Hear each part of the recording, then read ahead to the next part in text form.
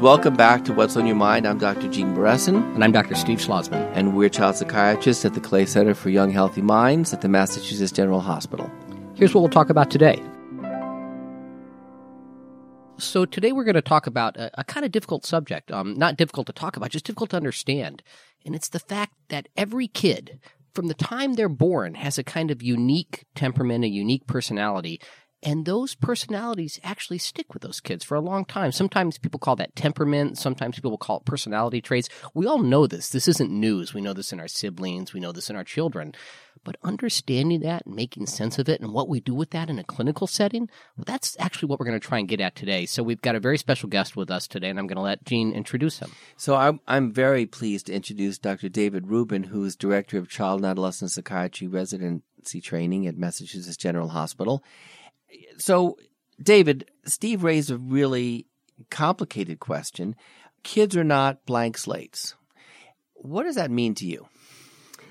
You know, it's easy for us to think of the physical characteristics of our children as somewhat predetermined.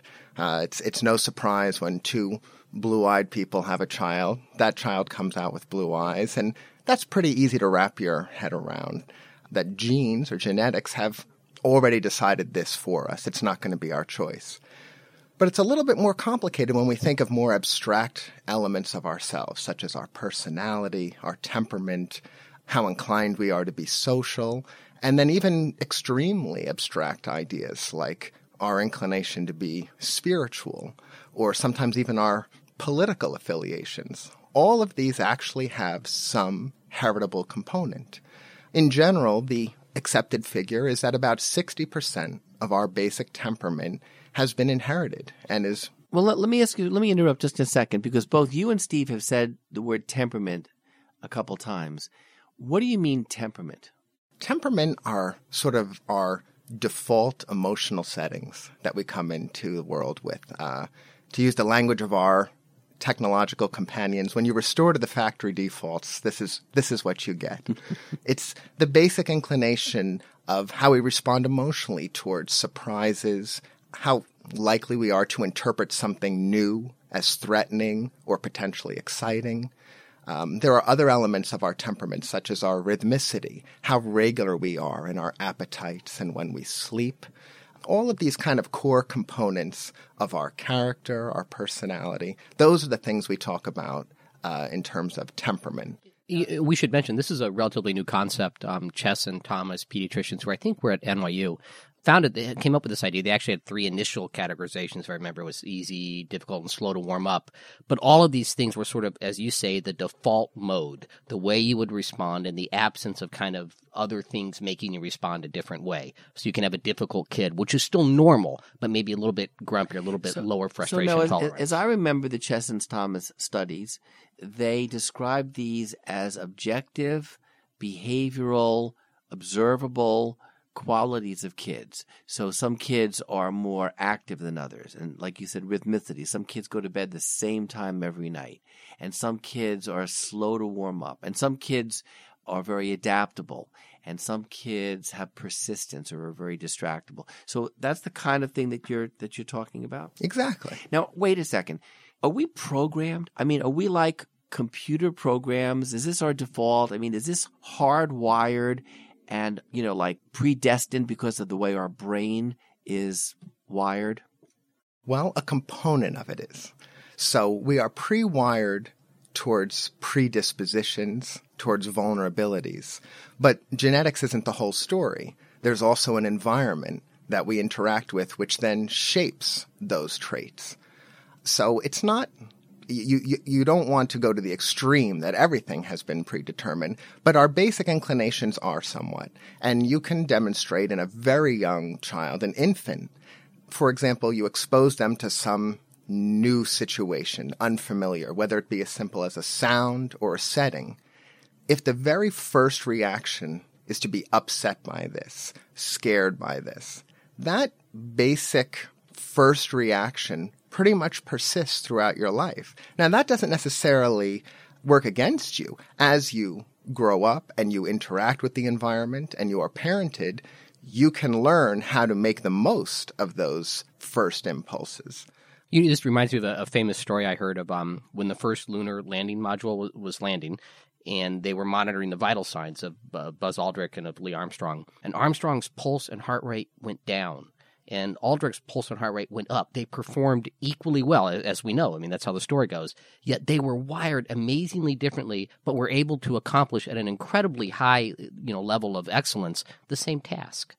So what you're saying is that despite being kind of wired in these different ways, there's all this environment that can come into play that can help you to learn where to compensate if you need it, and also how to sort of improve the strengths that you have. Absolutely. Well, let me use another analogy that I mentioned in a previous podcast, and that is, so we're all born with a hand, and it's like playing poker. You mean a hand of cards, A hand of not cards. like hands. Well, But, we're yeah. born with hands, sometimes, and usually two. But if we're looking at a game of cards like poker, we're dealt a hand, and if you're a really great poker player and you get a pretty mediocre or difficult hand, you can knock it out of the park. And sometimes if you're not a great poker player or you don't play the game very well and you're dealt a wonderful hand, you can totally blow it. So are you telling us that it's kind of like poker? You're given something to start with, and then there are a lot of things that come into play that can actually help you learn to work with what you've got? Exactly. Help or harm. So the environment is constantly interacting with our genes, with that hand that we're dealt in the first place. And people kind of think of them as two separate things, nature versus nurture, or genes versus the environment. But really, they're always working simultaneously. In some ways, our predispositions affect the environment. So a particularly irritable child may affect the environment that child is growing up in such a way that the family or the surroundings become more irritable back to the infant, which only reinforces that irritability. And you have this sort of perpetuation. Whereas that same irritable child in another environment that responds to the child much more calmly, that can temper that basic inclination. Now, you've used the word genes a number of times, and just to clarify things, so the genes that we're born with, the genetic predispositions, are really just kind of possibilities. In other words, they're not fixed, right? Not at all. They more predict what we can't do and say nothing about what we will do. So genes don't mean you're going to get X disease or you're going to get X kind of a trait. Definitely. It's a possibility or probability. Yeah, I was going to say, like, when you were saying we're born in this way, I was thinking my genes are such that, this may come as a surprise to everybody, I will never dunk a basketball. That will never happen in my life on a regulation size. Wait, how tall are you, Steve? I am 5'6". Well, so is Spud Webb. Spud Webb has different genes than me. That's the point. So Spud Webb and I are both carbon-based life forms, but beyond that, it's pretty different. He's an amazing basketball player, and I love to watch him, and that's where it ends. But it doesn't say that I can't accomplish other things. I might develop an outside shot. We want to stick with these sort of analogies. Sure. So we're all child shrinks here. That's what we do. So if a parent comes to us and says, I have a particularly irritable child, one who's temperamentally irritable, let's say they use that term, or we give them that term, what advice do we give them? What do we say? Well, it depends on if we can observe the pattern to that irritability. So why don't we use the example of children whose irritability seems to come from a place of fear, of some basic timidity. So if you have a child who responds fearfully and becomes very irritable in that setting, you would want to support that. You would really want to stack the odds in that child's favor. You would say, this is a child that I want to sort of engineer situations for where they face their fears, but then I'm setting them up for success, as opposed to just plummeting them into a situation that so quickly overwhelms them that they experience failure and are less likely to keep trying to push themselves. So you gradually phase them into facing their fears rather than flooding them. Exactly. Now, at the other extreme, we might have a child who is pretty clearly fearless from day one. Well, that's not necessarily great either. So with that child, we might spend more of our attention towards really very cautious, repeated instruction, constantly reminding this child of some of the risks that they're not either old enough to understand or aware of. We're constantly pulling back a little bit on the reins. Now, one of the things this assumes is that parents actually know their children, right? So in other words, we've got to know that the child is shy, is timid, is fearless, is aggressive. How do parents know from early on the kinds of traits of their children? What can they observe to actually kind of get to know their children and understand what their kid needs to be an optimal performer in society? Well, observation is exactly what is key. I mean, there's a little Jane Goodall in all of us. And parents have to study their children. I mean, you don't have to be with a clipboard taking notes, but you do have to watch your children a lot and see if you can identify patterns, because pattern recognition is one of the greatest tools of parenting. And people aren't even aware of how well they know their children, but there are certain situations, whether it be a certain restaurant, a certain activity, that parents their stomach just drops. They know they're about to face this with this particular child, and it's going to be a whole ordeal, let's say.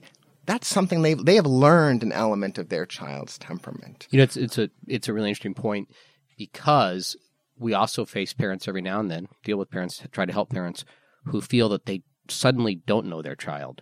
And often that's a key to us, that there's something kind of verging towards the psychiatric syndrome in that child. You mean that something in their child changes? Yeah. Or they're first aware of something so that's the child different? may have been outgoing in that kind of fearless category, and now is, say, around age 14, 15, when these kinds of things tend to have their onset. Yeah. Pull back a little bit, or a lot.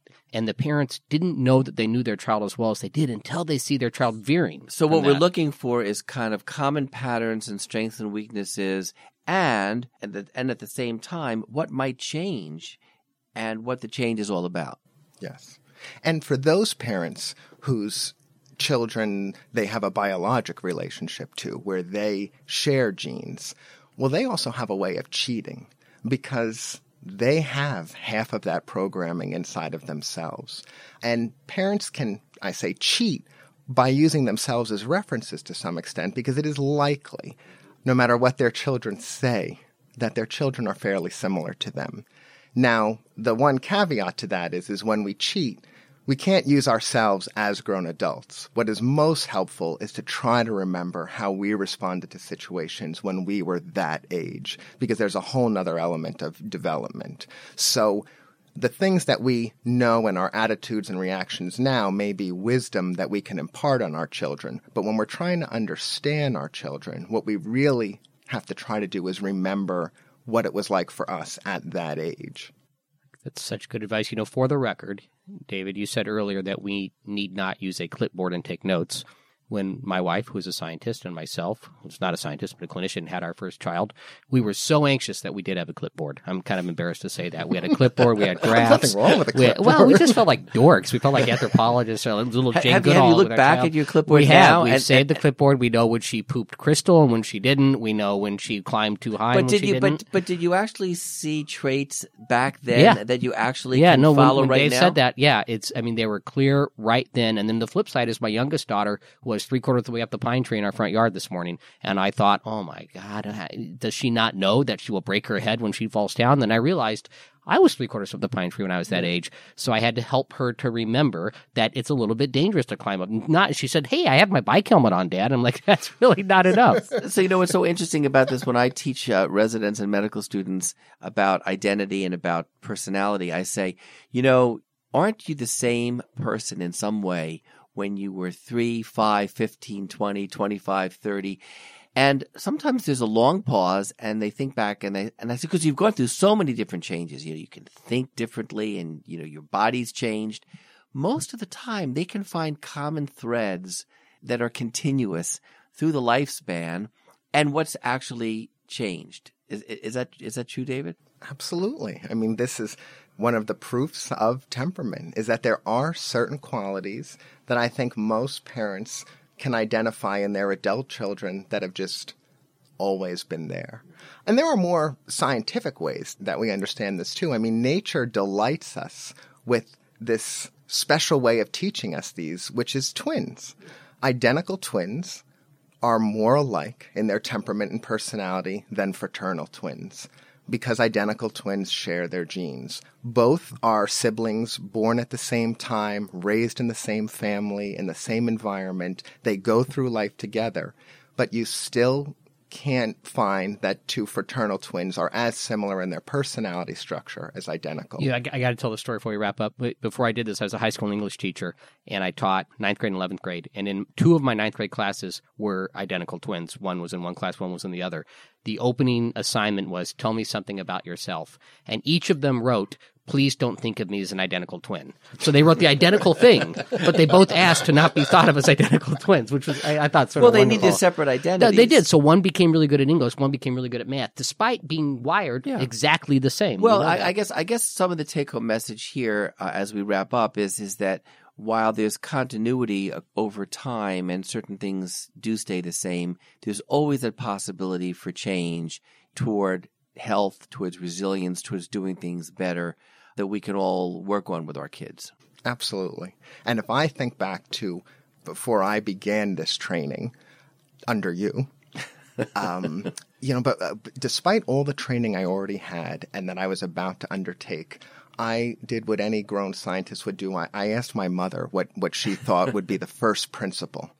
And it still stays with me. And, I said, how do you boil it all down to do right by children? And my mother's not a psychiatrist, but she said, I think the best way to put it is your job is to make children comfortable in their own skin.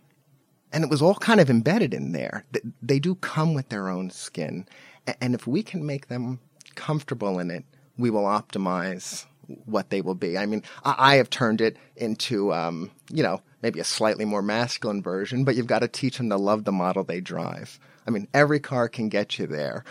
It might change in how quickly you get there, but children have to grow up really excited to drive the model that they have. And sometimes you have to engineer things a little bit to make sure that happens. Well, I think your mother has a lot of wisdom, and I can see why you've come to be so wise yourself. So thanks for listening, everybody. If you have any questions or comments, you can read the blog that will accompany this and send us your comments. I'm Gene Beresin. Before I say I'm Steve Schlossman, I'm going to say that when I asked my mom, she just said, I'm so proud you're a doctor. That was all she said. But I'm proud too. And so it's the same kind of thing. She got me comfortable in my skin. I'm Steve Schlossman. Thanks very much.